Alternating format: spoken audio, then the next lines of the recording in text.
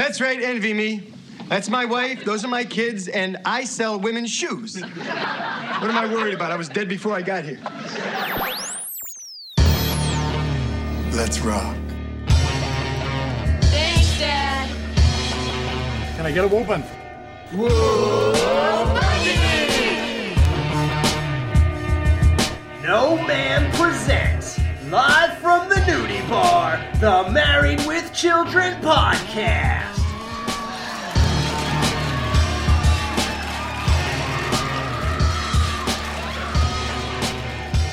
And here are your hosts, Jerry, Justin, and Al. Hey, what's up, guys? Welcome to the Married with Children podcast. We have made it to season 2. Yes, we have, and we are ready and raring to go. But first, let me introduce to you the man who met Andy Griffith, Jerry. What's up, Jerry? I shook him in his hand, I looked him in the eyes, and I said, thank you. Thank you for everything. I'm doing good, Al. How you doing? Pretty good. It is quite an honor, I've heard. I've been to the gymnasium where you give your whole thing, so yeah.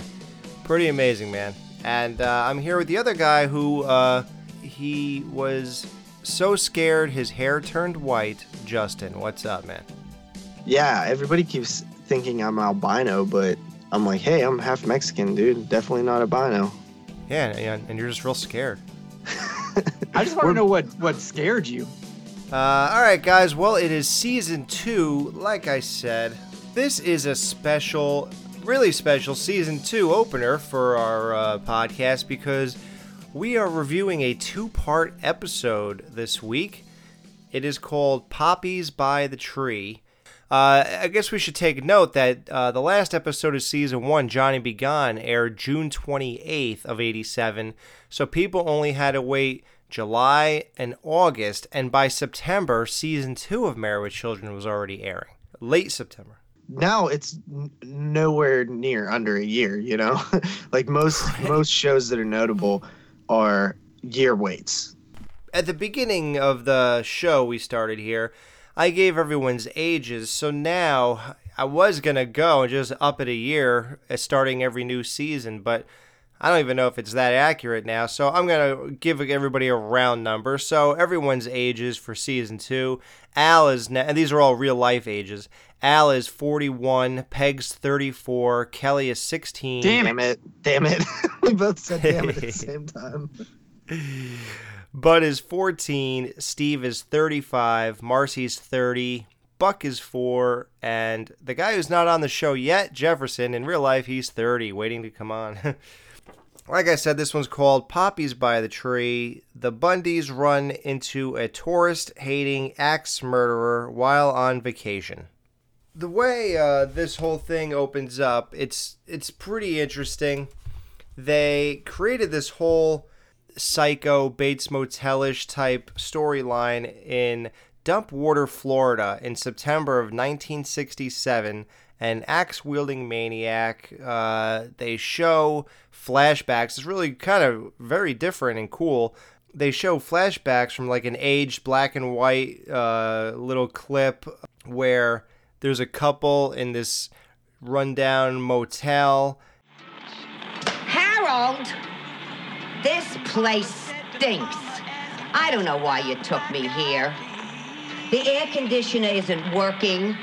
The room service is terrible. And will you listen to that radio?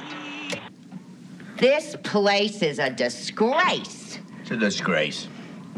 And what about the towels? I asked for towels.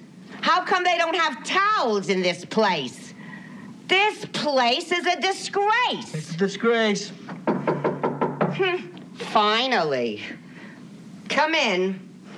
A disgrace. Where are the towels? I don't see any towels. What is that behind your back?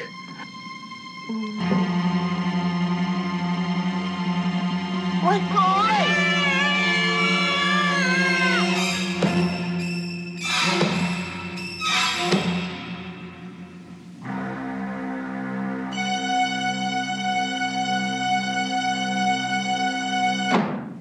And it's funny because in the beginning of this episode, they even like spell it out for people because they're like, it's black and white and everything. Like, yes, you are watching Married with Children, guys. That intro was killing me. The text opening, like saying it'll be back in color soon, we swear.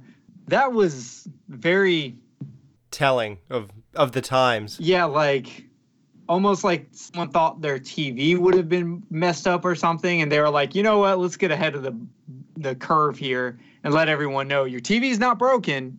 No need to turn the channel. We're just setting up the atmosphere here. Yeah, it's like Arsenio Hall. No need to adjust the color on your television. I'm black. Yeah. Yeah, definitely. Interesting to start a season opener like that, where it's like completely different than anything we've seen thus far in season 1. And I do think some people would be like, wait a minute, did I sit on the remote and change the channel? Why is this black and white and looks nothing like Married with Children?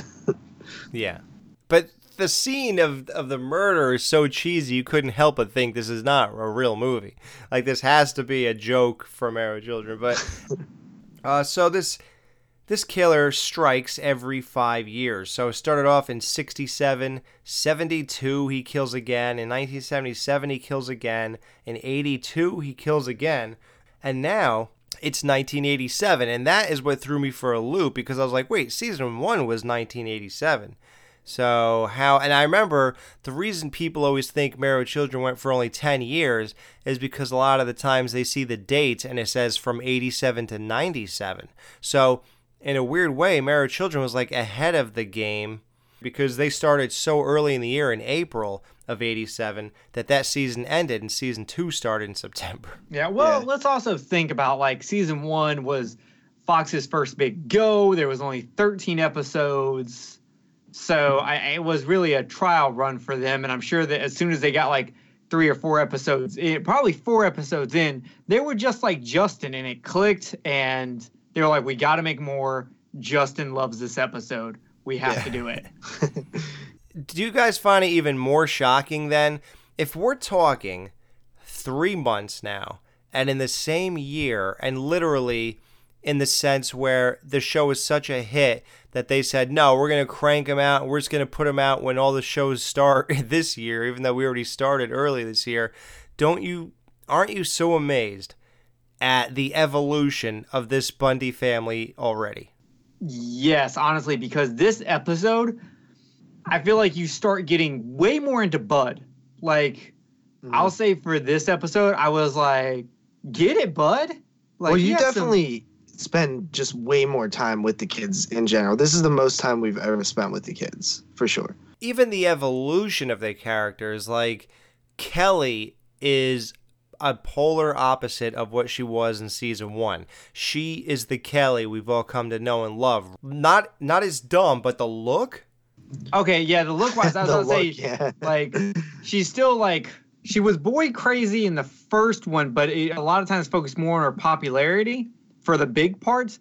And in this episode, like, I kind of feel is when they're going, all right, we're gonna focus more on her boy side than the popularity side. As to where Bud, they only focused on him tormenting his sister, and now we're going to focus on Bud actually being a character and being interested in girls. And it's funny because he actually is semi-successful here with a girl, and his whole thing later on is that is the complete opposite. So it's funny, he still has not landed his character yet, but I thought he was given a lot of great lines. I thought he did really well, and I was just really happy because it's funny. I know all these things. I know where it's all going. But now that I'm sort of paying attention a little closer, I was so happy to see how this is all shaping up. And this episode, like even Peg, I don't know if you noticed, but she's even different than she was in season 1. I know that she is now to the point where they're like really hammering in the like she doesn't clean or cook or anything jokes, which I know you told me was coming.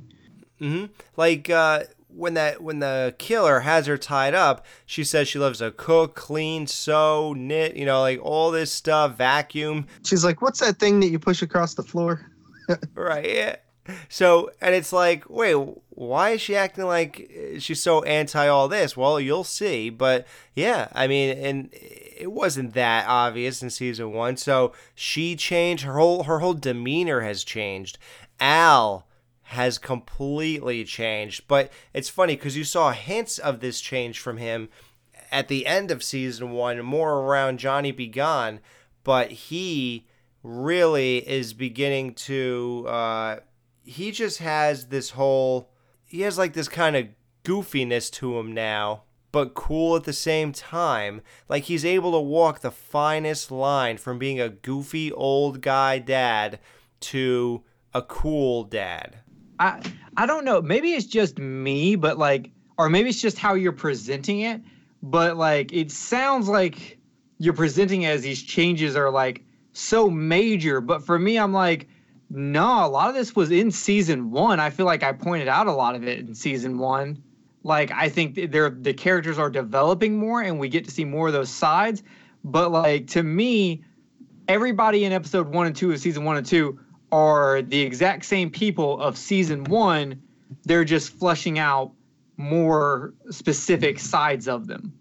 Yeah, I just can't see the guy from 16 Years and What Do You Get taking a plastic fork going, ha, ha, ha, ha, and running around a chair with an axe murderer running behind him. Like, that, I just don't see that happening. So if you see that... There's a lot more slapstick in this, like, episode specifically, but, like, the character himself is still, like, the same character from season 1 to me. Like, okay. I know everyone says, like, all the characters, in season 2 and 3, they become, like, completely different characters. But for me, it's still like, I said it in season 1, I'm going to go back at the end of this, watch season 1, and the characters that I saw and love, I'm going to see all their seeds in season 1, that the core is still there. They just choose to flesh out certain angles in later seasons as the character develops. I think that Al is definitely, and I don't know for the rest of this season, but in this episode in particular, like, I remember early in the first, couple episodes of season 1, he seemed almost grumpy at times.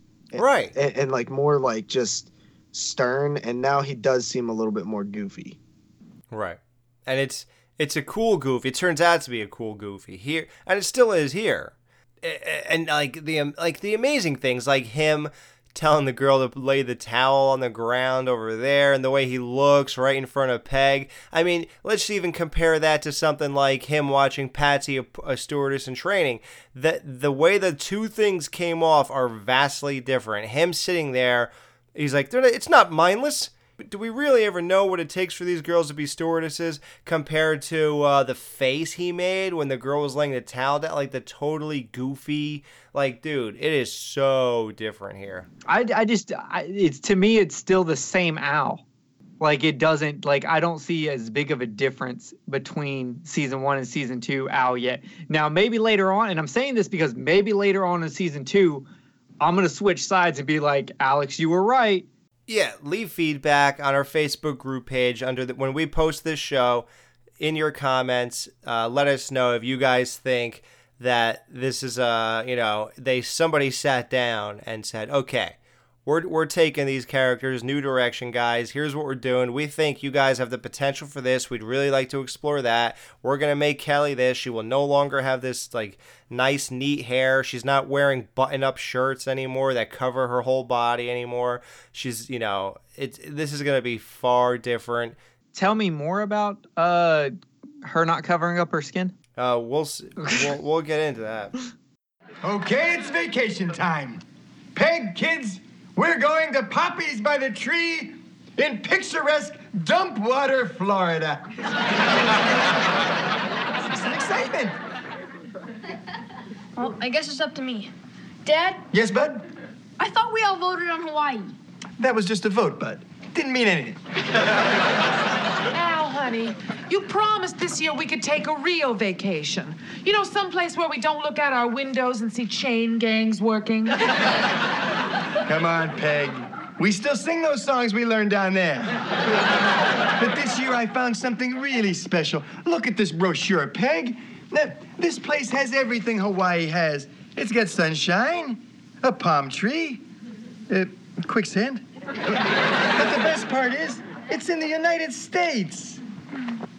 So are the sewers of Manhattan, Dad. Or am I spoiling next year's vacation? Al, we all appreciate your efforts at finding the cheapest places in America. But Dumpwater, Florida, Al? You're gonna judge a place by its name. If we did that, we never would have experienced Six Toe, Arkansas. Remember that suit, kids? And don't forget those underground fires. Dumpwater's gonna make Six Toe look sick. And the best part is, it's only $8 a night. And the reason they're going to go there is because the motel is $8 a night. And JP, you don't even have to get your calculator out because so far everything's been 3 times the amount. So it's $24 a night today. Like, oh my God. Yeah, $8 a day is like insane. I work in the hotel industry and, you know, on a slow night, rooms are at least like $119, you know? Why would someone pay $119 to take a hook? I mean, $119, that's pretty okay. Yeah. Yeah, but I will tell you that Chicago, Illinois to Tallahassee, Florida is about 14 hours, 32 minutes, which is 963.6 miles driving. So they would have driven 14 hours? 14 and a half. Wow. Yeah, that's insane. So they drove the family car, and at this point, you know, Al's car is legendary, but we're not going to say the name of it until they do. But I'm just going to say in this 2-part episode, they did not, but in the next episode, they do finally say what kind of car he has. So I was waiting to hear that because, you know, when they mentioned the family car, I guess they were trying to talk about it like it's a, you know, a clunker, but I was like, go ahead, say it, and they didn't say it.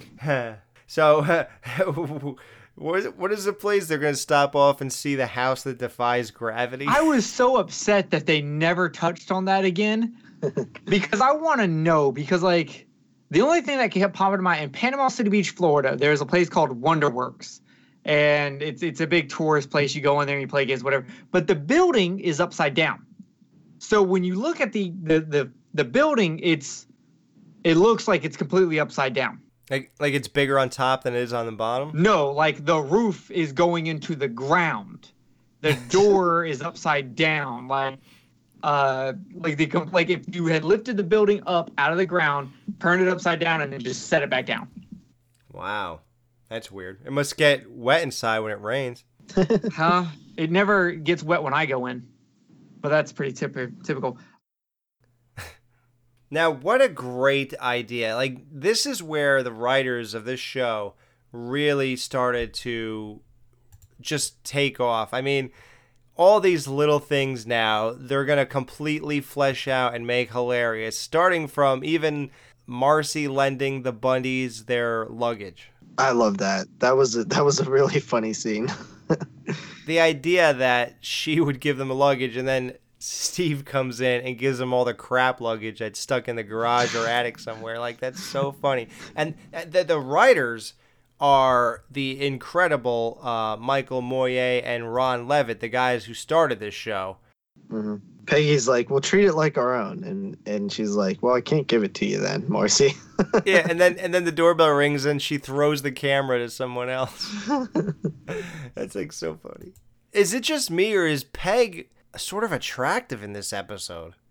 Yeah, I was gonna bring it up when they get down there. Right. Because not only is she pretty attractive, I used to live in Florida, and Al is dressed in the most Floridian tourist way possible. He shows up. I know this is kind of jumping ahead. No, dude. The way they dress. Blue hat, white sunglasses, yellow shorts, and a floral button-up t-shirt is literally like the stereotype Florida tourist old man outfit. Right. And that's what I'm talking about. Like the goofiest thing. Like it's like just some old dad embarrassed to, he's becoming the kind of dad that you tell them to drop you off 3 blocks away from where your friends are and then you'll walk. And especially with the car he has. Like everything about it, it's him having a sense of humor about himself, but unknowingly, of course. It ain't like he's in on the joke, but there's just a sense of humor about Al as a whole that's here that just wasn't in season 1. In season 1, he was like a normal guy who just had to deal with like insane circumstances and is a sarcastic, jerk to everybody. And now it's just so different and it's so amazing. Like, what a great idea to take his character in that place and in all these little nuanced ways, even the way he dresses. This is a landmark show because this is the first show where a staple that goes on for forever, seemingly. Well, maybe this is just one of those mystery It weekends. was no mystery, Mom. Dad was just too cheap to take us someplace nice, and we're gonna be butchered. Thank your father, kids. Thanks, Dad. Well, they did that once in season 1. That's what I was wondering. I was wondering if I just missed that. Damn, I can't remember what episode it is off the top of my head, and I could probably look at my notes and find it, because I remember when they said it in here, I wrote my notes, I'm so glad they brought this back, because I love that joke. Oh, wow. Okay, because it's funny because I watched ahead, and after we get out of this 2-parter, the next episode that we're going to review, they do it there too. I was like, okay, yeah, this must have just started now. Yeah, so like, what, 3 episodes in a row they're about to do it? Because they do it, this is a 2-parter, but they do it in episode 1 and episode 2. Exactly. So... Alex, I got a question for you. You're married, no kids yet, but when you have kids, are you going to have them born in Dumpwater, Florida? Yeah, if my wife's pregnant, we're going to get in the car and rush on over to Dumpwater, Florida so our child could be born there. Thank you, officer. Yeah, because I just want my kids to be born in the town that has a television set. A television set. Yeah. Yeah, they were so annoying. And it's funny because that guy who was like the annoying guy who's like, oh, no, we don't have a television. The town does. He is such a jerk and all that kind of like like really deceiving advertising, I guess, that his hotel or motel has. It's so annoying the whole time. And then all of a sudden he goes, well, enjoy your stay, folks. And remember our motto, if we don't have it, you should have brought it with you. And remember our motto, we don't have it. And he puts his hand out for a tip and Al goes, yeah, our motto is we don't have it. Like, that couldn't have been set up better, man. That's all right, though, because I'm going to entertain Peggy myself. That's how I feel about her in those pink shorts. Yeah, something about her those like short shorts or whatever she was wearing. And then when she was laying on the bed, like, I was like, what am I looking at here? Why is she semi-attractive? Yeah, well, to be fair, I never found Peg or Marcy? Katie Sagal? Oh, God, no, Katie Sagal. Oh. I never found her like hideous. Like, I've always thought she had her moments, Yeah, she has her moments, and she gets better looking as the show goes on, honestly. Yeah. Which is weird, because she's 33 here, girls are in their prime in their 20s, and somehow, as she's creeping over to the 40s, she actually gets a nice look to her, One thing that's interesting about this episode is, I believe since we've been talking, recording the podcast, I think this is the first episode that I actually remember that I had seen before. You guys know that I'm not a huge follower of this show in the past. It's kind of all new to me, but I'm pretty sure that I've seen this episode because I remember when they go into the bedroom and the lawnmower's on the bed. That's the one thing that stuck out to me. How random is that? It's actually so random. Funny enough, Alex, remember how I told you that when I got the idea to do the show for Kill the Cast, I had watched Married with Children over at Kenneth's house. Oh, yeah, you said season 2. Yeah, he was starting season 2, so the first episode we had watched, because we watched like 6 episodes, we watched Poppy at the tree. That is so cool. I'm so happy to hear. I know this sounds so lame, but I'm so happy to hear that like people are just whipping Married with Children DVDs out when people come over their house. Like, it's so amazing to me. Yeah. So, I mean, but it is because Kenneth had just bought the Mill Creek box set.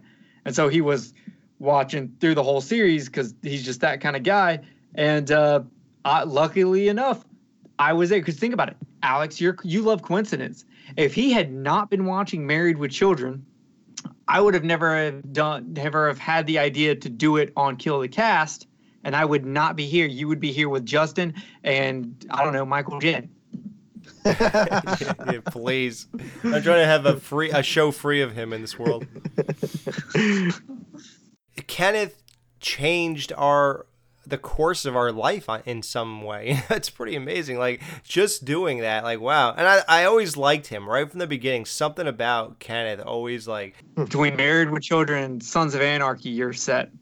Yeah, like, me and him are both, like, obsessed with shows that both have Katie Sagal on them. It's kind of weird. Oh, maybe that's what it is. Yeah, I don't know. Wait, we have mommy issues.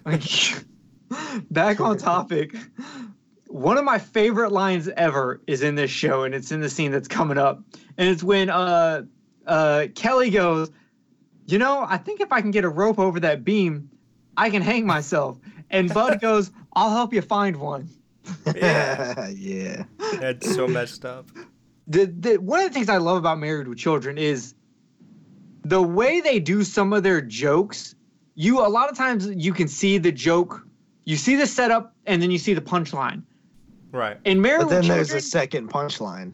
Yes, and then with Married to Children, you get your setup, your punchline, and then someone else throws an extra punchline in there, and you're just like, I didn't even see it coming. It's so good. You're right. You're absolutely right. I've always thought that subconsciously while watching this show, but you're absolutely right. That oftentimes you see where the joke's going, and then the punchline comes, and you're like, yeah. And then somebody else adds to it, and you're like, oh, but I didn't see that coming. Yeah, it's a 1-2 knockout. Let's look at our complimentary dump water Floridian and see what the town has to offer. Where's the entertainment section? Page 2. Here we go. Okay. Oh, look. There's a two-headed pickled goat down by the courthouse. Oh, well, let's do something we can't do at home. Fine. How about looking for a good meal? Let's not argue. As pathetic as it is, you are my husband, and this is our vacation. That's the spirit, Peg. Look here. Tonight at the high school, meet the man who met Andy Griffith. The newspaper joke, where it's page 1, he goes, oh, page 2. And he just turns it over? Flips it over. Yeah. Like, I did not actually see that joke coming. Like, that is such a great joke about how small this town is, that their newspaper is just front and back, and that's it. But I did not see it coming.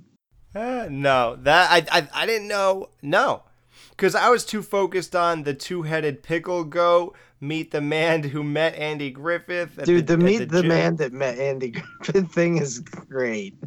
Do you know how famous I would be in this world if that was ever something to care about? Because I have met over 100 famous movie stars and TV stars. So it would be like, meet the man who met, and you'd have to get like both sides of that paper to tell them how many people I met. What if Don Knotts had just failed at life after Andy Griffith, and he just went around and he was just like, that was his catchphrase. Come to my show and meet the man who met Andy Griffith. Can you imagine that? Like, oh my God. It's so funny because they picked a name that's famous enough, but still like that we don't care enough that it's like, who cares? That's Southern famous. Like, if they had redone that joke, it would literally be, meet the man who met Jeff Foxworthy. I knew you were going to go there. I saw that joke coming. The town now they're such a bunch of lowlives. You know, it's so funny. They're not particularly mean or anything like that, but there is a scene that doesn't make any sense that I will have to point out. Because it's just a little too TV show-ish for me, like the way this town behaves during a certain part. But for now, let's just say, so the town is so jaded by this killer, and they know that he only kills tourists, even though they don't know who he is. They actually don't know who he is somehow. I don't know how. I mean, the town is so small. This guy just does what he does, and I suppose gets away with it. He just leaves, and then they find the bodies at midnight or whatever they said. So they're so jaded that they're actually betting what time the Bundys will be killed by this guy. Like, they don't even care. There's only one person who cares. Her name is Becky.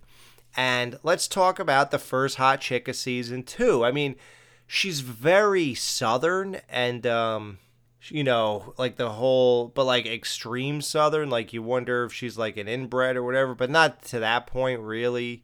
I can put your mind to ease, Alex. Being from Alabama myself, I don't have gaydar, but I do have inbreddar. And did you measure the distance between her eyes? Well, that I had to see how she pronounces y'all. There were a few other things. I don't want to give away all my secrets. Next thing you know, you'll be asking about an Alabama Hot Pocket, and I'm not ready to explain that to you. But she is 100% not inbred. Well, you're inbred, so what are the signs of how you say y'all? I had to go to speech therapy class to fix mine, but if you just say y'all. Y'all. Yeah, y'all. Like, hey, y'all over there. You just say it like that. Like, you talk like this. You say y'all. If you don't have, like, if you're so inbred that you go, hey, y'all. Like, if you pronounce that A, we got problems. I need your mom's your cousin and your dad's your uncle. We need to stop. So hold up before you go on. Before we leave Becky, or get more into Becky. Oh yeah, let's not leave Becky. Let's talk about this towel incident. I gotta say about the towel. Yeah, I wanted to go there because, man, Peggy is vicious, but Al has the meanest comeback I have ever heard. You look like a nice couple. You too.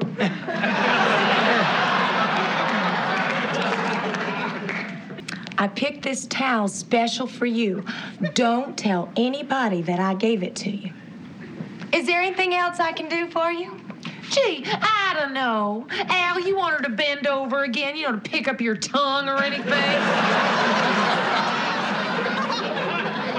Peg, just stand there and age. I'm busy. I was just like picturing, like, Alex, if you said that to your wife while you were looking at another guy, I would get stabbed by a butterfly knife. It's funny because Al is 7 years older than Peg, and I'm 10 years older than my wife. So me and him are coming from the same place, basically. So I suppose I could say that, but to me, it's weird because it seems out of place because I'm the old one here. So for me to say anything about aging would be out of place. So same with Al, honestly. It goes back to what you said, though, about when what society thinks of women in their prime and men in their prime. Men age more gracefully, we can get like distinguished looking. And women don't. So it doesn't really matter that you're 10 years older. You say some shit like that, and we're going to be attending your funeral. Your husband really is sweet. That must be why the flies love him. Don't you forget to use that special towel now.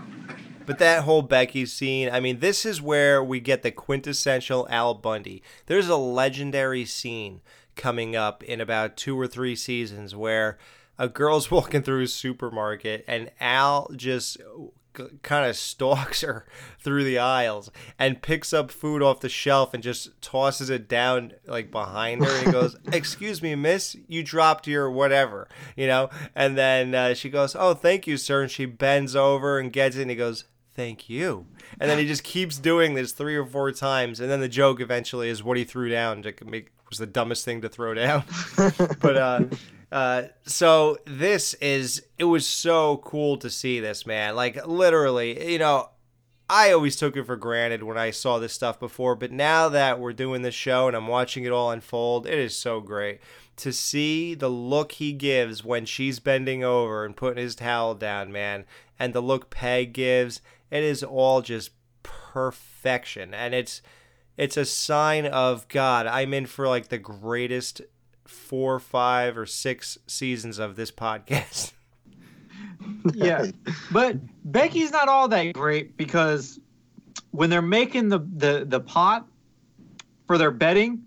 Hey, Becky, you want in? Still a couple of times left in the lottery. No, I think it's terrible you betting on what time that poor obnoxious family's gonna get chopped into little bitty pieces. And for what? $20? It's up to 25. I'm in. And all of a sudden now she's in for $5 more. Right. Her moral compass goes. Again, that's like TV show stuff right there, you know. Right, because for 4 times that amount, she's not interested. But for 1/5 of it now, it's suddenly appealing. Yeah, I just thought that was. I honestly think it's hilarious watching the Southern people react with the Bundys, because we think of the Bundy as poor, and now we're seeing them with people that are like really poor. Like, can I help you? Yeah, is there any actual food here? Do I just stand by a bug light with my mouth open? Hey, even bumpkins have feelings, Kel. What do you want? A bus ticket and a real family. But for now, I'll settle for a couple of burgers. 2 burgers, Beanie. How about you? Is he the cook? Yeah. I'll have a Coke. Unopened. You know, Kelly orders a few burgers, and before I don't even recall if she eats them, but all I know is no, she's out of there. Yeah, she is out of there, and she immediately, like Jerry alluded to earlier, becomes, and I love it because I'm a guy. So what am I worried about? I might be number 572, but hey, I have a chance one day, because Kelly is just guy crazy. And these guys are not much better looking than me, so that gives me more hope. She goes up to this guy who's wearing a button-up collar, armless shirt, and the buttons are completely opened, and he is carrying an axe. And she goes up to him, doesn't speak a word, and just walks out with him. And I took that as like a red herring. Almost, you know what I mean? Oh yeah, supposed to be. But yeah, then so they do have some cool, like, actual, you know, obviously us recording this, for some of the listeners might not know, but we have backgrounds in horror films as well, and they definitely have a few like horror film tropes in here, which is a nice nod, and it's cool to see, since they're kind of, you know, blueprinting the episode around like slashers and stuff. Yeah, like the point of view shot. And I do like that we got another, like, we got that kind of big red herring, but we got a really small red herring, like, right afterwards. Hot dude grabs an axe and walk away, and then the cook comes up and he goes, I'm going to go axe the burgers now. Yeah, and then Bud's like, we're not going to hear any screaming, are we? Is it just me, or is Bud the star of this episode? Yeah, with his chick, Gloria. Bud is he was in the war. He's a vice cop from Chi-Town. But his parents are the biggest cock block. There he is. Oh, Bud, did you take your milk of magnesia? He didn't. Oh. Bud, how do you expect to get rid of that constipation if you won't take your laxatives? Hey, Bud. You made a little friend, huh? Yeah, and you can help. You got any pictures of me on the potty you'd like to show him? Well, excuse us, Mr. Sensitive. You shouldn't be doing this online at a pharmacy to me. You're doing it in public when I'm with a girl who's my age and who has an obvious interest of some kind in me on this vacation. Hey, Goob. That radio upstairs stinks. I'm paying $8 American. I'd get one of these guys out of the pig pen. Let's get that thing working, huh? Hey, who wants some down-home cooking? Hey, Elmo, victuals for the family. Al, honey, maybe you should be a little nicer to these people. I don't think they like us. Hey, Peg, I get yelled at all year long. Now, this is my money and my vacation. It's my turn to be the customer. But, Al, it's obnoxious. So what? What are they going to do, kill us? We talked about the point system. I think last year Peg won the sex points 6-2. Now, on this episode, Peg wants to have sex, and Al says he has to take Dramamine first. But what is that? I didn't get that. What does Dramamine? It's anti-nausea medicine. It's for like motion sickness. Oh, that's funny. this was going to go down, but... I have a question for you, Alex, because in season 1, we gave Peg a point for this exact same situation. I was going to mention that. She got interrupted by the neighborhood watch, and I think in this one, she should get the point also because they were going to have sex fully. If he took his drum, I mean. Okay. I agree. Okay, then she gets a point. Let's give her 1 point. So, did y'all notice the foot going under the bed? Yeah. Oh, yeah. Right before the episode ends? Yes. Mm-hmm. Okay. Did you notice on the bed, Peggy covers it up so you can't really see it until she moves her arm up? The pre-hole? Yeah, the hole is already there in the bed for the blade to come through, and she had it covered with her hand. Yeah. The way I made it work is I said, well, it's just because he's done this before, so it's the hole from the last time. Yeah, you can say that. It's also just a crappy hotel. Yeah, maybe there's more holes in the bed. You know, there actually is. I looked. Yeah. There are at least 2 other areas where that green blanket is kind of ripped up. Okay. Now, if you really want to be a jerk about it. I know what you're going to say. What? What am I going to say?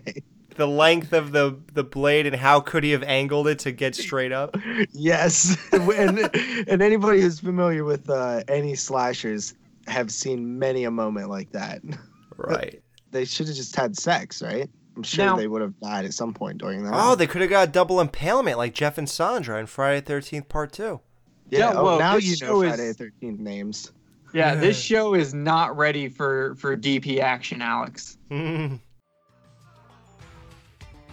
It's time for No Ma'am to take a little break in the Jiggly Room. I'm the DJ, and I'm gonna play a little bit of music that was on this week's episode of Married with Children. And at dinner time we stopped and walked back to the house to eat. And Mama hollered at the back door, y'all remember to wipe your feet. And then she said, I got some news this morning from Choctaw Ridge.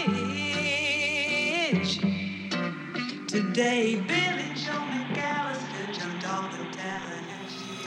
Last week on Married with Children. What is that behind your back? What? Yep, somebody sure doesn't like tourists. He chops them up 1972, 1977, and 1982. Yep, every 5 years. Who you think's gonna get killed this time? We're here! Nobody really likes poppies, but Al's happy anywhere. Look here. Tonight at the high school, meet the man who met Andy Griffith. Peggy is harder to please. Comfortable, Al? Does it matter, Peg? Not really. Oh, Peg, this was supposed to be my vacation. Get to work, Al. All right, get my Dramamine. Now, the Bundy vacation continues. So now we're in part 2 of this Poppy by the Tree episode. How about the scene where, like, they open the door or something? Oh, I think it's later on. I think it's when Peg's tied up. And, I shouldn't. Well, you saw it. What am I? Spoiler. Peg's tied up, and you see the shadow of the guy, and it's just a man standing there with an axe silhouette. Yeah. Obviously it's not crazy, they don't have a great director doing this or anything. I love that they kind of really played up the horror theme. Like somebody got really into it. Mm-hmm. Yeah, I like that too. That's cool. Being horror fans, like I like to see stuff like that. One thing I wanted to bring up, and I think it's something most people will never notice. Probably I'm the only one in the world, and I'm probably just reaching here, but if you notice, the room number that the Bundys stay in is room number 22. And this whole thing is about a motel and a killer and this and that. So you gotta relate it to Psycho on some level. Well, the reason that's significant is because the number 22 that's the amount of years that Norman Bates was locked up in the mental institution in between Psycho 1 and Psycho 2. So I thought, if they're putting that much effort in, I don't think anybody really went that far, but I just wanted to throw that out there anyway.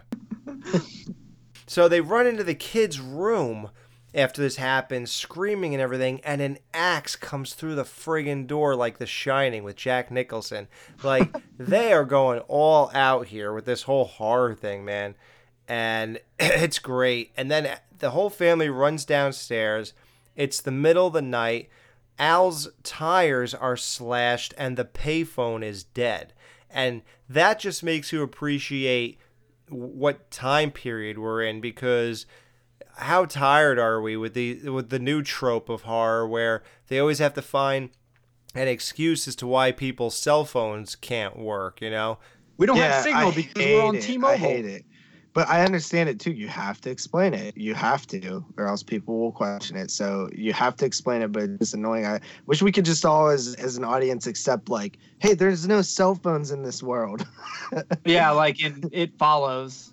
I was going to say, in certain movies I've noticed in horror lately, in newer horror movies, they don't even address cell phones. Like, nobody uses them and nobody talks about them. Yeah. I feel like I would set my film, if I made one, in the 80s or 90s simply to avoid cell phones. How impressed was anyone else impressed with Kelly yelling that there's a killer upstairs, like when she like flips out and is like yelling? Oh, I'm going to play that clip for everybody right now in case you don't remember how impressed you should be. Here you go. Dad? Oh, what? There's a phone behind you. You might want to share this with the police. I mean, just tell them that we're in this dump, and if you have the time, why don't you tell them that there's a killer upstairs? Wow, that was good. Like, I was actually impressed with her acting, her facial expression, how she started off like very low and calm, and then just kind of like, there's a killer upstairs. Like, yeah. I was actually like, damn, Kelly, like it impressed me from an acting standpoint. Like, we should throw her in some slasher flicks. Yes. Oh, we should look it up if she ever was in any. This is when the everybody who lives in this area is, I don't know, a little TV-ish in a way, and starting with the sheriff. I love you, Al. Who cares? We're gonna die. What are you folks doing? Wetting ourselves. Someone tried to kill us in our room. Oh, yeah. Must have been the guy who does that every 5 years. That wasn't in the brochure, Al. Storm washed the bridge out. That means the killer is stuck right here with us. Got him right where I want him. Well, might as well go back to bed now. Oh, if you folks should see him again, just holler. I'll try and find you. Like, yeah, it's just one of those things where it's like, sometimes you favor comedy over realism. That's exactly what it is, And you know what, Alex? What helps it too, and I was thinking this while watching it, is that, and we didn't really talk about this, but this is one of the first episodes, like, we've ventured out of the Bundy's home a few times, the shoe store and Peg's clock job and a few other places, but this is way different. Like, this is a completely different, like, set completely. It's not even set in the same town. It's a completely different state. It's so far removed from the Bundy house that it's almost like this is like a side thing. You know what I mean? So it helps with it not being so grounded in reality because you set it in this fantasy town. Right, where everyone is so dumb, laid back, and they're hicks or whatever. Yeah. It's almost like they're mocking that type of person rather than even suggesting that a human being would react that way. It's almost like it's more of a commentary on backwoods people. Yeah, the whole show, the whole episode is satirical for slasher films, horror films, country folk, and just ridiculous over the topness. Like it's very, there's like the whole fork thing, right? Like that's funny. It's funny. It's so impractical, but it's funny. So everything is satirical in this episode. So it's okay. Yeah, it is. And so the whole town is immensely disappointed that the Bundys are not dead. Clearly, Human life means nothing to them. Yo, that just reminded me. Throwback joke here. Peggy goes, "I love you, Al," and he goes, "Once again, will not say I love you," and instead says, "Who cares? We're gonna die." It's funny because I can see his point of view, but at the same time, it's like, dude, just say it. Yeah, just say you love her. It's safe to go back up. Excuse me, everybody. I don't mean to interrupt your meal, but I would just like to say thanks for rushing to our aid as I was screaming into the night. Does everybody realize that we were almost killed last night? Yeah, sure do. Well, then maybe I'm boring you. Isn't anybody else scared? No. You see, there is this axe-wielding maniac on the loose. Sometimes they can hurt you. Won't hurt us. He just kills tourists. 11 since 1962. I was curious as to why this town has no reaction, and it's the whole thing is based on the fact that they know that he only kills tourists. So that is supposed to be their way of selling the behavior to us, basically. You know, if you tell us enough that, oh, it's okay, he only kills tourists, you know, if you hear that enough, you eventually see these people's point of view. So that's how they sell these bizarre reactions to us. Now it gets like real horror movie stuff. The bridge is washed out. Oh, I thought you were going to bring up him having the fork in his pants. They sit around the table backs to each other. When he wakes up, he is holding the fork, but he has his hands down his pants also. Family meeting. We're out of here. Al, may I remind you that somebody has slashed our tires, the bridge is washed out, and somewhere in Honolulu there is a family going, You can't let it alone, can you, Peg? Now, this is nice. Why can't we go to Hawaii? Why do we have to come here? Why do we have to take this car? You know, standing here with my loving family, I have a question. Why am I running from the axe? You're right, Al. I'm sorry to keep harping at you. I mean, sure, there's a maniac stalking us. But what about all these nice people and the raw beauty that is Poppy's? Oh, God, I feel so low. It's beautiful here, Al. I'm having a blast. Thank your father, kids. Thanks, Dad. And Al, you are an idiot. So, let's go pack, steal a canoe, and get the hell out of here. That's right, envy me. That's my wife, those are my kids, and I sell women's shoes. What am I worried about? I was dead before I got here. Yeah, like these lines just keep on coming, man. And it's funny because this episode rolls with so many great lines that as a writer, I'd be afraid that I'm like blowing it all in this one episode. like literally, Al had, starting from Al, I love you, who cares, we're gonna die, to everything you just said and ending it with I was dead before I got here. I would be afraid, like, guys, we're giving too many lines to this one show. And it's funny because, man, those two guys, Michael Moye and Ron Levitt, are like this well of endless jokes. I don't even understand it. But, yeah, so I guess now they go upstairs. They have to clear out the rooms, make sure the killer's not in there. Al takes the plastic fork and just opens all the, closet doors. He goes under the bed. He goes, ha, ha.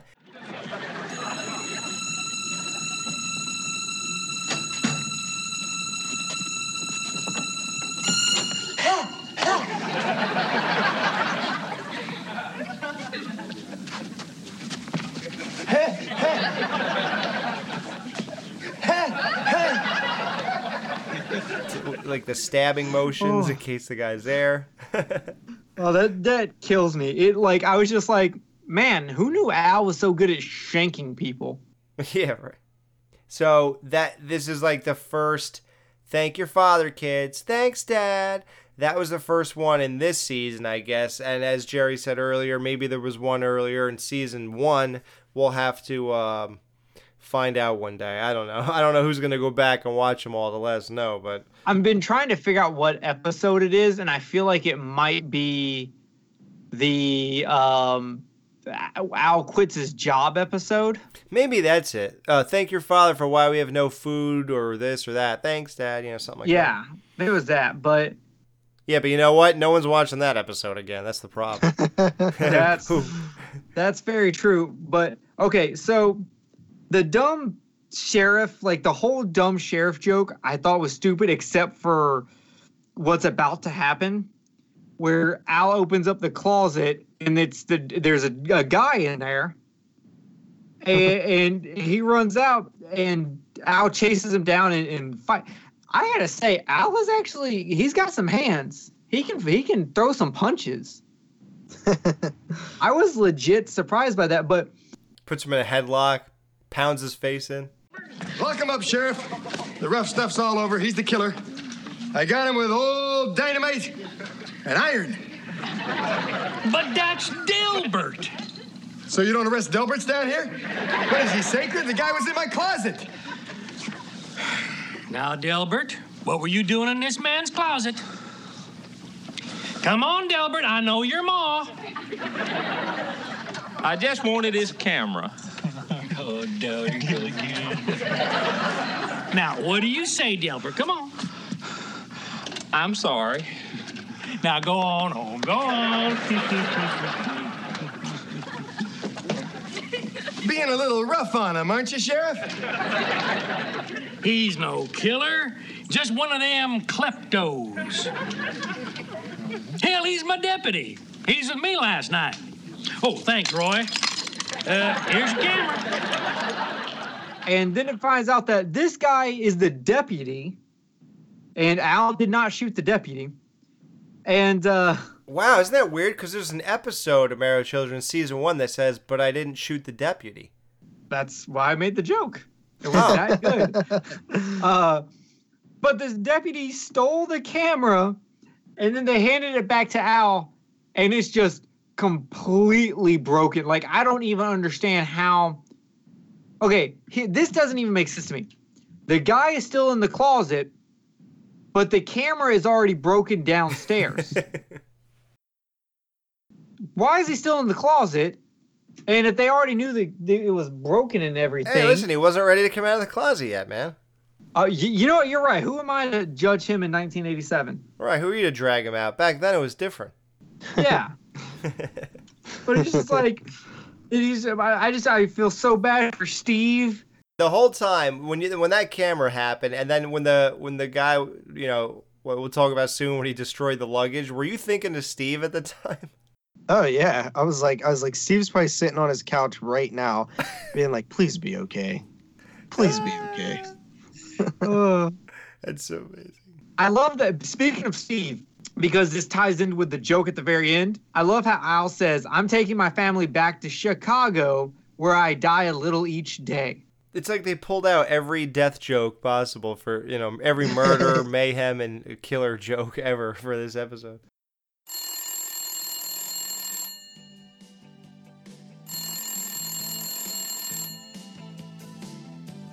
I want to testify. A woman! No, let us not jump to conclusions. Hey guys, this is Annabelle here from the Married with Children podcast Facebook group. But I'm probably best known on the internet as Maridaniac, or sometimes Bundyana. But Maridaniac is how I'm best known. And I feel like my cover's been blown a little bit because yes, I am a woman, and yes, I'm Australian. I found the podcast a few weeks ago and I'm all caught up now. I just want to say I'm digging what you guys are doing. I think at first it was a little weird for me to hear other people discussing a show that I love and I know so well, and I'm loving hearing about season 1 again through fresh eyes and fresher ears. Oh, and Steve is awesome, by the way. Anyway, I'm that kind of fan that can identify the show by a single screenshot, or can tell you what quote comes from which episode, etc. I have a couple of websites. You can find them at albundy.net/Maridaniac. I have 3 sites there. There's a cast site which is mostly devoted to the cast's filmography, and I also have a David Faustino fan site called Buddom, which comes from a Kelly quote. And my other site is to do with episodic things. But mainly what you'll find there are transcripts. So not just transcripts, but you can find other scripts there too, like first draft scripts, final draft scripts. So really interesting to read. Then you can see what never made it to air, what not even got filmed, stuff like that. It's pretty cool. I'm hosted by albundy.net. The webmaster, Dan, is fantastic for hosting my sites. He's another big Married to Children fan. Anyway, thank you for inviting me to say hi. Give a shout out to you guys today. You've got a listener in Australia. I'll be listening to the shows. It's going to be a crazy ride. Season 1 was fantastic. I'm really looking forward to Season 2 and onwards. As you say, it's the beginning of the Married with Children golden years. There's a lot of classics in Season 2. I'm thinking Girls Just Want to Have Fun, The Razor's Edge, A Little Bit of Mousetrap, and probably my favorite, Peggy Loves Al, yeah. So I'm looking forward to all the discussions. Looking forward to more female perspective. That should be cool. And yeah, if you ever need any help, hit me up. And happy to come back anytime. So all the best, guys. Enjoy the ride. Let's rock. Yeah. Ooh, but let's get into Alex's favorite part, Peggy bondage. Ooh, Yeah. Peggy bondage. Now, Justin, is that where you noticed how hot she was when she was tied up to the chair? No, it was when she was on the bed, same as you. Yeah, man. It's the legs for some reason. Like, I didn't realize. Well, I guess she never wears anything but those spandex pants, right? Is that why we never noticed? Yeah. So, yeah. Now, how about, they even scored this episode, if you guys remember. It would have been cool if it was scored a little bit better. Like, I kind of do wish that they went a little further, but scoring it at all is sort of a big deal, because they don't ever score. You're telling me that you was hoping they'd get Bernard Herrmann. Or give me a Manfredini, anything. Manfredini. Or I'm sure you Al- could have got Manfredini at the time. I don't think know he why was just y'all doing like Slaughter why y'all High are- and stuff. Why are y'all going so low? This could be a John Williams action. No, this is lowbrow. This is high class redneck comedy, and John Williams is the only person who's going to be able to bring that to par. This is not a Danny Elfman situation. Yeah, no, but Justin's right. This guy's scoring Slaughter High, dude. He could do Married Children, Poppy by the Tree.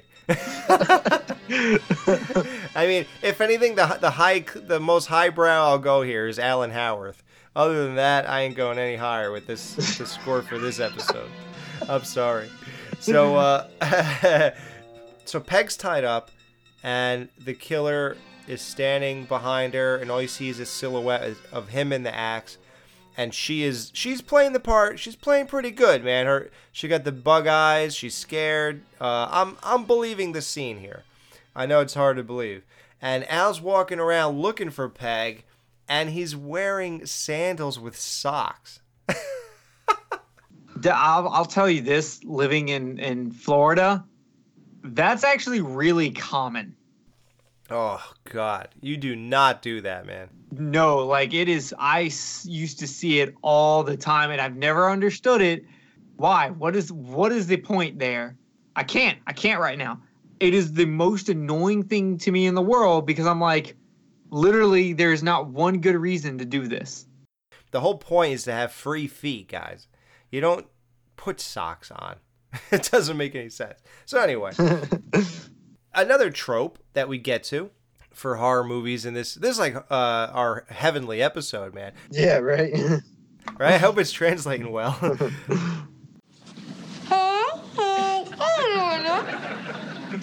Why am I doing this? Revenge? Oh, not just against you. All tourists. See, my daddy used to own this place. Mama didn't want him to buy it, but nobody ever listened to Mama. Yeah, Daddy had a weak heart. But did the tourists care? No, give me some towels. It's too hot. It's too cold. You call this food? We should have gone to Hawaii. Dad finally collapsed, bringing some fat woman a burger in the middle of the night. Mama committed suicide shortly thereafter. Right in this room. They left me all alone to take care of myself. A little kid of 20. a burger in the middle of the night. Like, what motel would do that for you? Like, I'm sorry, man. I've been to motels, and no motel workers bringing you a burger in the middle of the night. Not for $8 a night, they're not. Dude, not for $69 a night or $119 or anything. I mean, they're not. It's a motel. It's a motel. Right. They might take you in back for some sandwiches or something. Yeah, they'll tell. Yeah, right. Yeah, they might make a sandwich for you in the parlor. Here's a bologna sandwich with mustard. Shut up. Yeah, and they'll fry the bologna for you if you're getting fancy that night. They'll microwave it for you, Alex. Let's not kid ourselves. These days, yeah. Now, what do you think of that motivation, Justin? Does that paint a good enough picture for you for what we're watching here? I mean, I think it's good enough.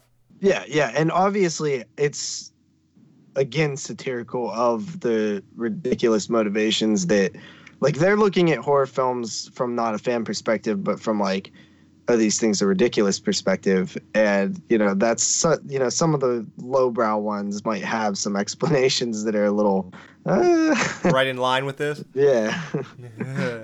Just as a side note, I don't know many axe-wielding murderers. I mean, are there any famous horror movies where the guy just sort of uses an axe and nothing else? I can't think of any. Yeah, I just keep thinking of Jason with the axe. Part 7, and which is a very odd coincidence because when he slammed the axe in the girl's face and threw her behind the TV. And that's one of the greatest kills in the world. And the odd thing is that girl looks like Kelly Bundy in season 1 in a weird way with the short hair that only goes to her shoulders, and it's not all like now Kelly's hair is all like girls would know the terms, but it's all like flared out and stuff for the 80s and 90s.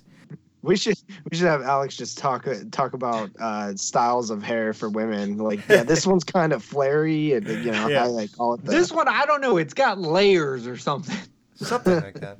And that's how I've been ever since alone. My parents lost their lives taking care of others. Now, who's gonna take care of me?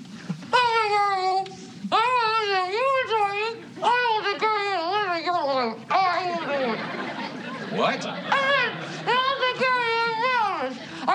Oh, please, Mr. Maniac. Don't kill me. I'll take care of you. Oh, yeah, sure. You tourists, you can't even take care of yourselves. No. Believe me, I am really good at, what do you call that stuff? Housework? That's it. I don't know. I like my place clean. I was born to clean. Dusting, I'm the best. Polishing, legend. And what do you call those things? You know that you push across the rug and they go. A vacuum? I feel naked without one. Then you'll definitely have one. What about sewing? What about it? Do you do it? Happily. Washing? Your clothes? I'd be proud. Bloodstains, no problem. How about cooking? Oh, now we are really talking my life.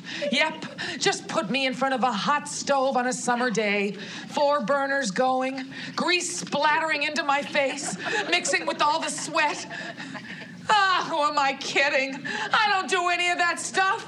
I don't do anything. I'm a housewife, damn it. Yeah. Just think, Peg is so petrified of work that she couldn't even keep this lie up on the odd chance that he might, like, buy into it and say, okay, fine, then come with me. Like, she was so afraid of actually, if she went with him, having to go through with any of these lies that she actually couldn't even lie long enough to get at least untied.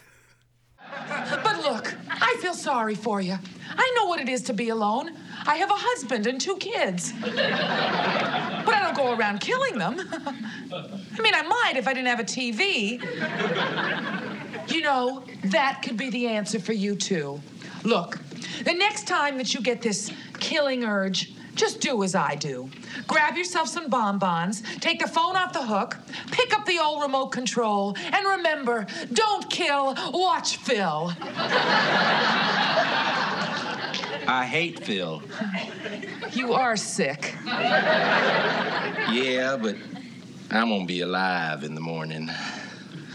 Now, the killer tells Peg to bait Al into the room.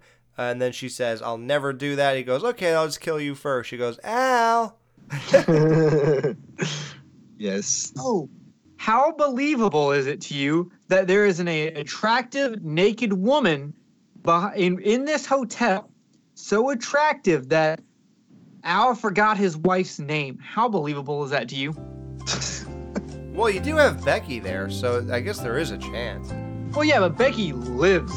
Or does that lessen the chance? Because it's like, well, that's the hot one. No, I think it increases it because if she lives there, then you know that if somebody's coming from anywhere else, that they could be hot easily. Yeah, I don't know. So, axe in a suitcase? What's going on, Alex? Yeah, he goes to hit Al with an axe, and Al blocks it with Steve's suitcases.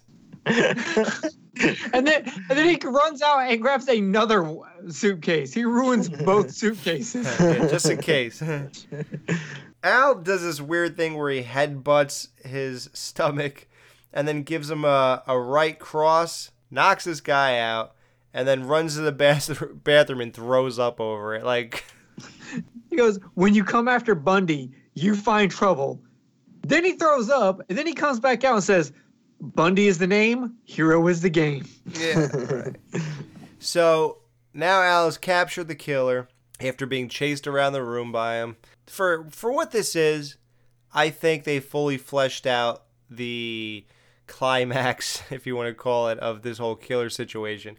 With the chase and the tie-up and the revenge explanation. A little bad choreography towards the end with Al actually punching him.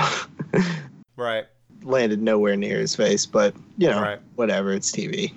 Yeah, well, like I said, it throws him a right cross. The guy's knocked out. Who is he, Sheriff? Who is the murdering scum? Uh-oh. Well, do we take him to jail now or hang him right here?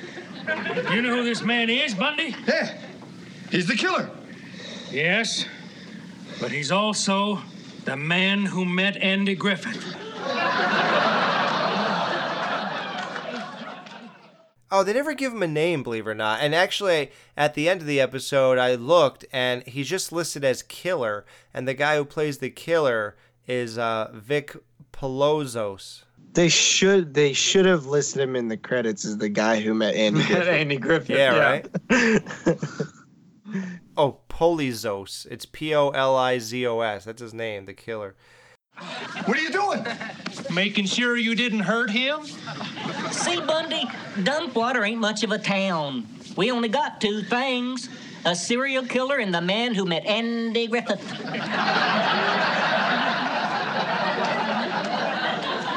We could probably stand to lose one or the other, but we'll be damned if we're gonna lose both. Y'all better get going, Bundy. That's so ridiculous.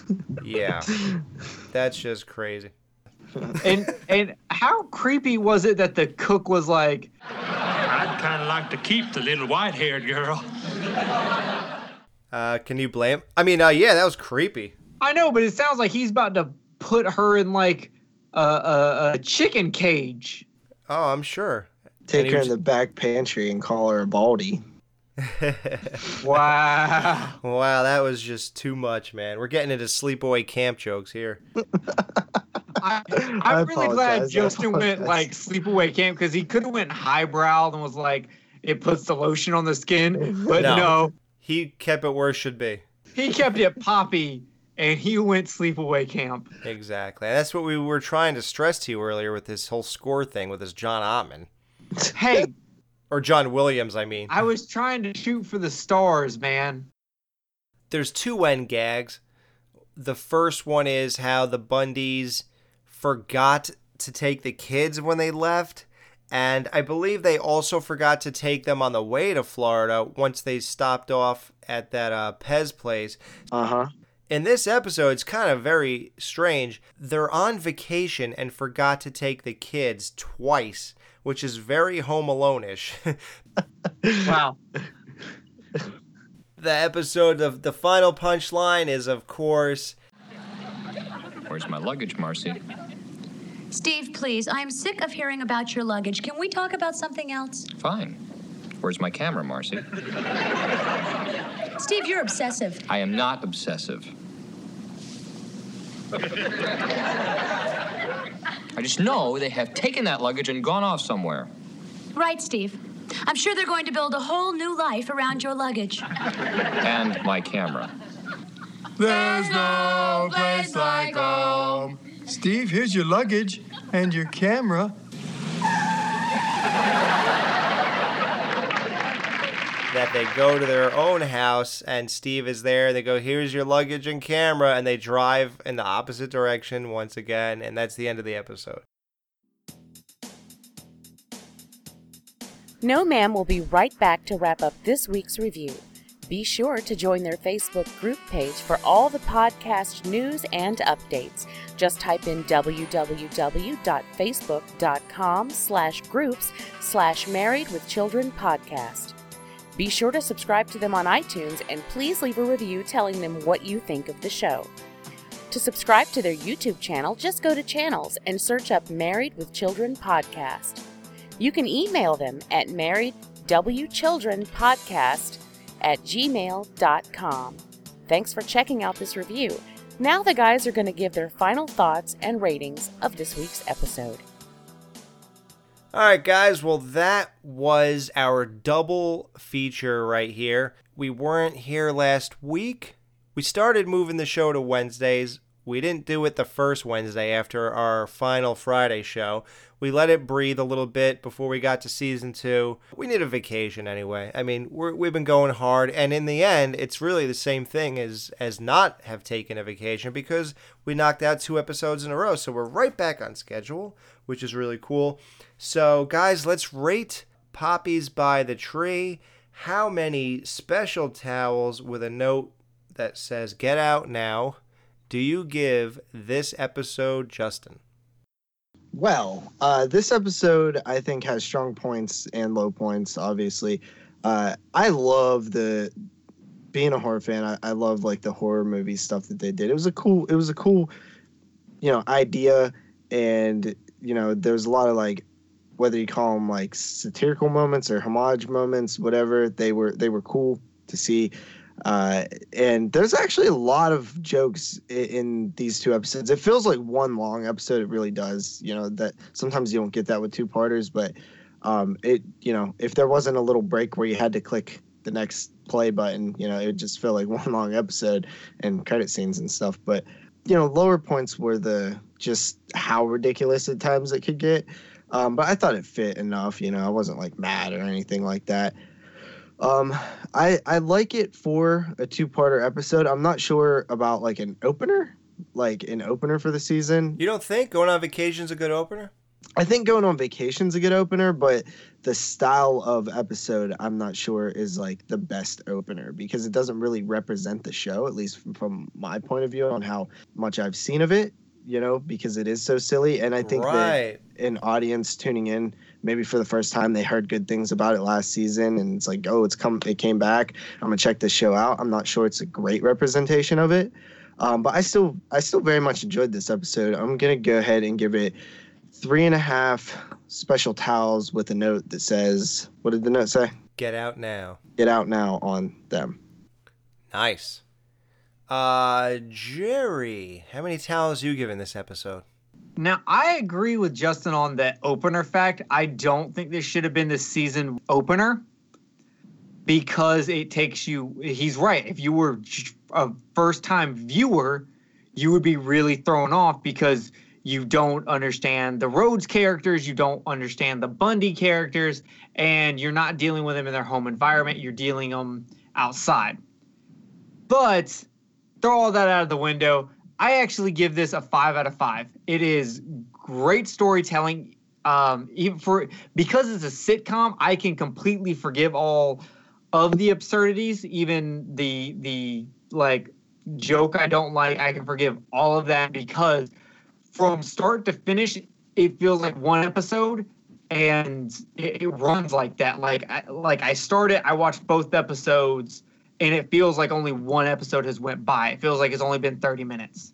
I love that we get to see... I said I would only give 5 out of 5 to special episodes, and I do feel like this is a special episode. mostly because this is our first real introduction to what Bud will become. They just advanced Kelly's character a little bit by focusing more on her being into guys. But for Bud, we actually get to really see him, because in season 1, I don't feel like we do it all. And we start seeing a goofier side of Al that Alex pointed out. And at first, I really just chalked it up to, well, this was just a goofy episode. But as we've done this review, I'm actually sitting here like, okay, it is a goofy episode, but it is also a goofy Al, and he does. It reminds me of season 1 when he's talking about the timeshare he bought.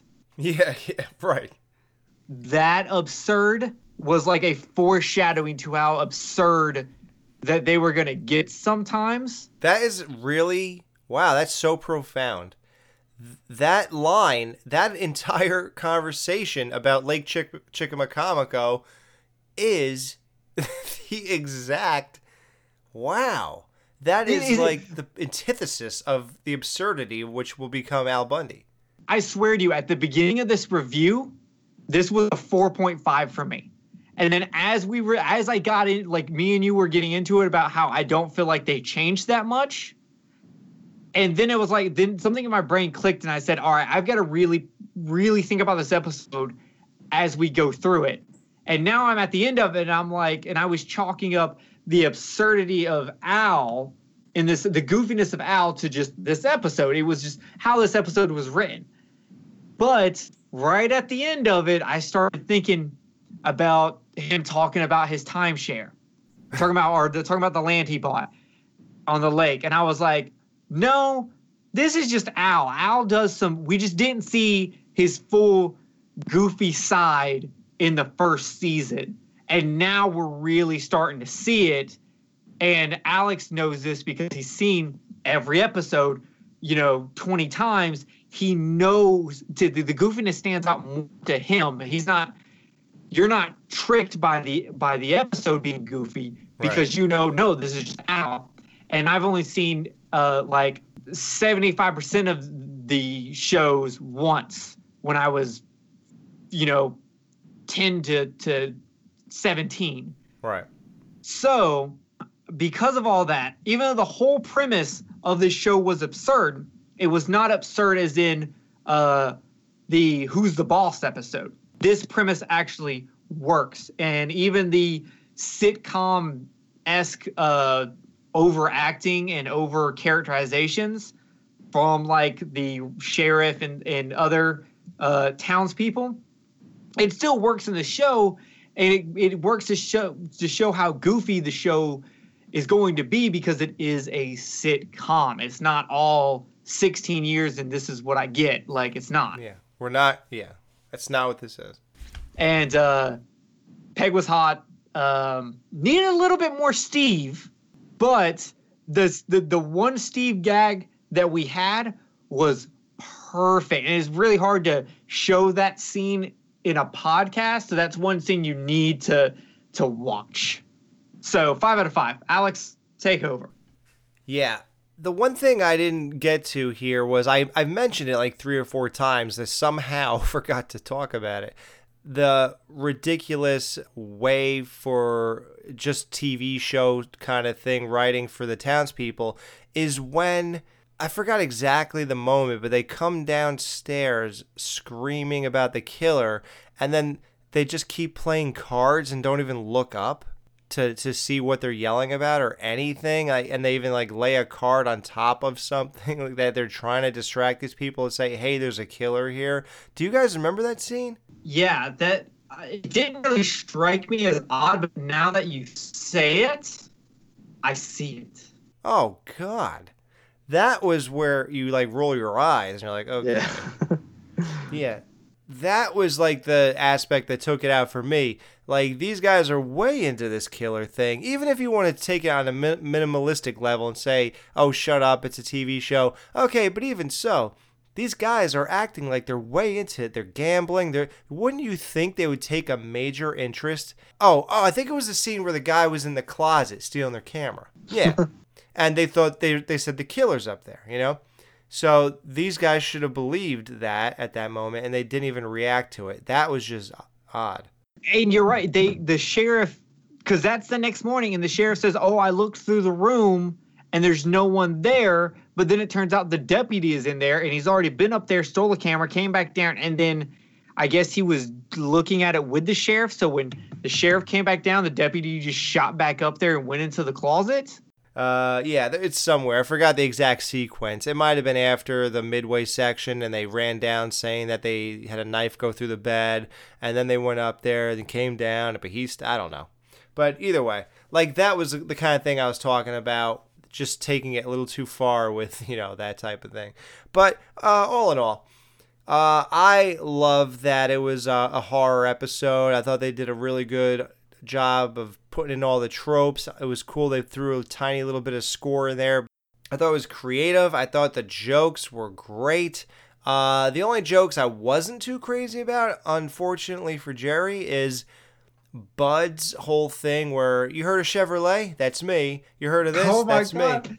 That was so funny. Yeah, I don't know. I might have thought it was funny when I was younger, but now I don't really get that humor, I guess. So No, because like a kid is dumb enough to think that he can say things like that and get away with it. Because how many little kids have you known where they've like claimed credit for something that they didn't do? Oh yeah. No, I get it. It's a very it's totally something a kid would do. Totally. But I don't appreciate it anymore, I guess, is what I'm saying. Okay. You know what I mean? Yeah, like I don't get that type of thing anymore. I don't know, maybe I'm changing in that way. Coca-Cola? That's me. That's me. Yeah. Like okay. With that there, either way, don't matter. I still think it was done really well. It was so cool to see this family evolve into what they will become. So great to see these signs of it. So great that they first got these new directions or something. I don't know what occurred to everybody, but I think they all, I'm not going to say nailed it exactly yet. They still haven't. They will. But here, they did a damn good job for this new direction that they took all their characters in. Because they just spent a whole season doing their characters, and now they were told, okay, guys, we're going a little different now from now on with the show. And they only had 3 months to prepare, like we talked about, and that could have been even less because filming and editing and everything else, it could have been less. So yeah, they did a really great job for what they were given.